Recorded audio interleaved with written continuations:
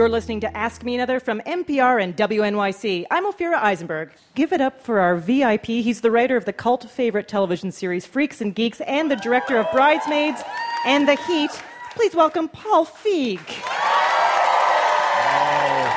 Oh, go on. Go on. Thanks, everybody. Hello, Ophira. Hello. Now, I take it, if I were to ask you, are you a freak or a geek? You were in the geek factor? No, I was neither. I was very, very cool. You were very cool. Yeah. Very handsome. No, I think I was firmly in the geek category. But I had a lot of friends who were freaks, and we found that the freaks and the geeks were very similar. They were just at different ends of the spectrum. Right, they're both fighting the same struggle. The outsider spectrum. There we are, the bell curve, and then there was all the other people who are right. Now. There's the people in the middle. Yes, who later you find out not important. Exactly. And the people on the selling side. Used cars. And all that. Right, Not that there's anything wrong with that. No, it's a great job. Exactly. It's a solid job. Let's start in the beginning. You, as a child, did some magic. You were a child magician. Yes, I dabbled in the dark arts, if you will. I was given a magic kit when I was a little kid, and I was in love with it. It was so great, but all the tricks were tiny, and I went on the nursing home circuit. Oh. It's the only place you can get booked when you're 7 years old, weirdly.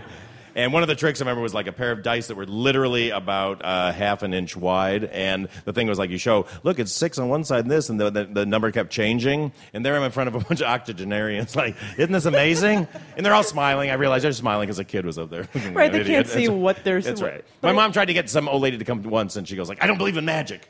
So I was a necromancer, apparently. I don't believe in magic. Come on, Paul, I know, sure. exactly. I possessed her soul, and then you had to at that point. And then you started stand-up as a teenager. You did all of these things, actually, as young. Yeah, 15 years old, I started doing stand-up, and it was at a place in Detroit, in a really rough part of Detroit. Yes, let's hear it for Detroit, right? Thank you. Oh, man, nice. A place called the Delta Lady, which was on Woodward Avenue, if you know Detroit. And it was a biker bar, basically, where stand-up was occurring, because, of course, bikes and stand-up go really well together. Great audience. A big hog and a guy telling a joke, and then you're all set. And, I went up and did my act, which was ridiculous and what stupid. Was it? It was just so... It was literally... I was a Johnny Carson fan back then. Weirdly, I feel like I'm dressed like Johnny Carson. They were... the punchline of a lot of jokes were like, it smelled like New Jersey. And I'm like, I've never been to New Jersey in my life. But I thought that was hilarious. That's I use that for the punchline of a lot of my jokes. I'm not going to lie. Exactly. I'll use that. It works. It kills in Detroit, I'll tell you that.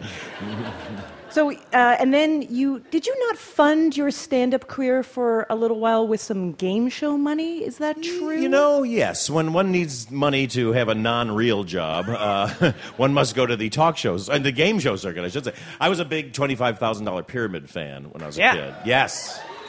I'm so old. It used to be called the $10,000 pyramid. Then they upped it to the $25,000. I think I actually went to the $100,000 pyramid at one point. To give people something that they were excited something to aspire to.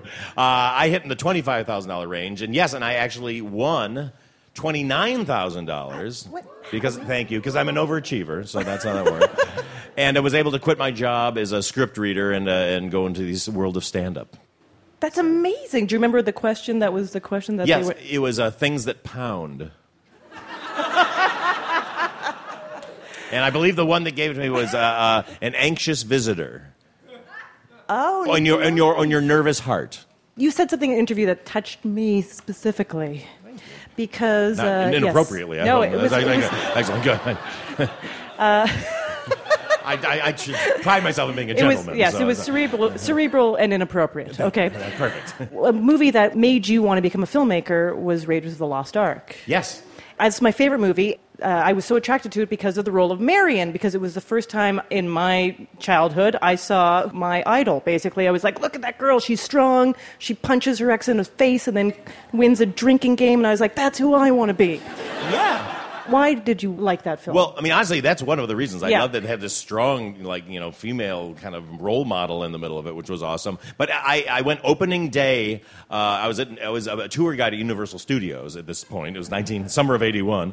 I was extremely young then, and we went to the opening show at Man Chinese. And I sat in that theater, and I've never felt that kind of an energy from the audience. I mean, people were going crazy. When that big boulder comes down, like nobody had ever, now it's iconic, but nobody had ever seen it or expected it, and they were screaming. And that was a moment I go like, oh, cool, this is what you can do to an audience if you do it right. I'd like to affect them that much, and I was completely in.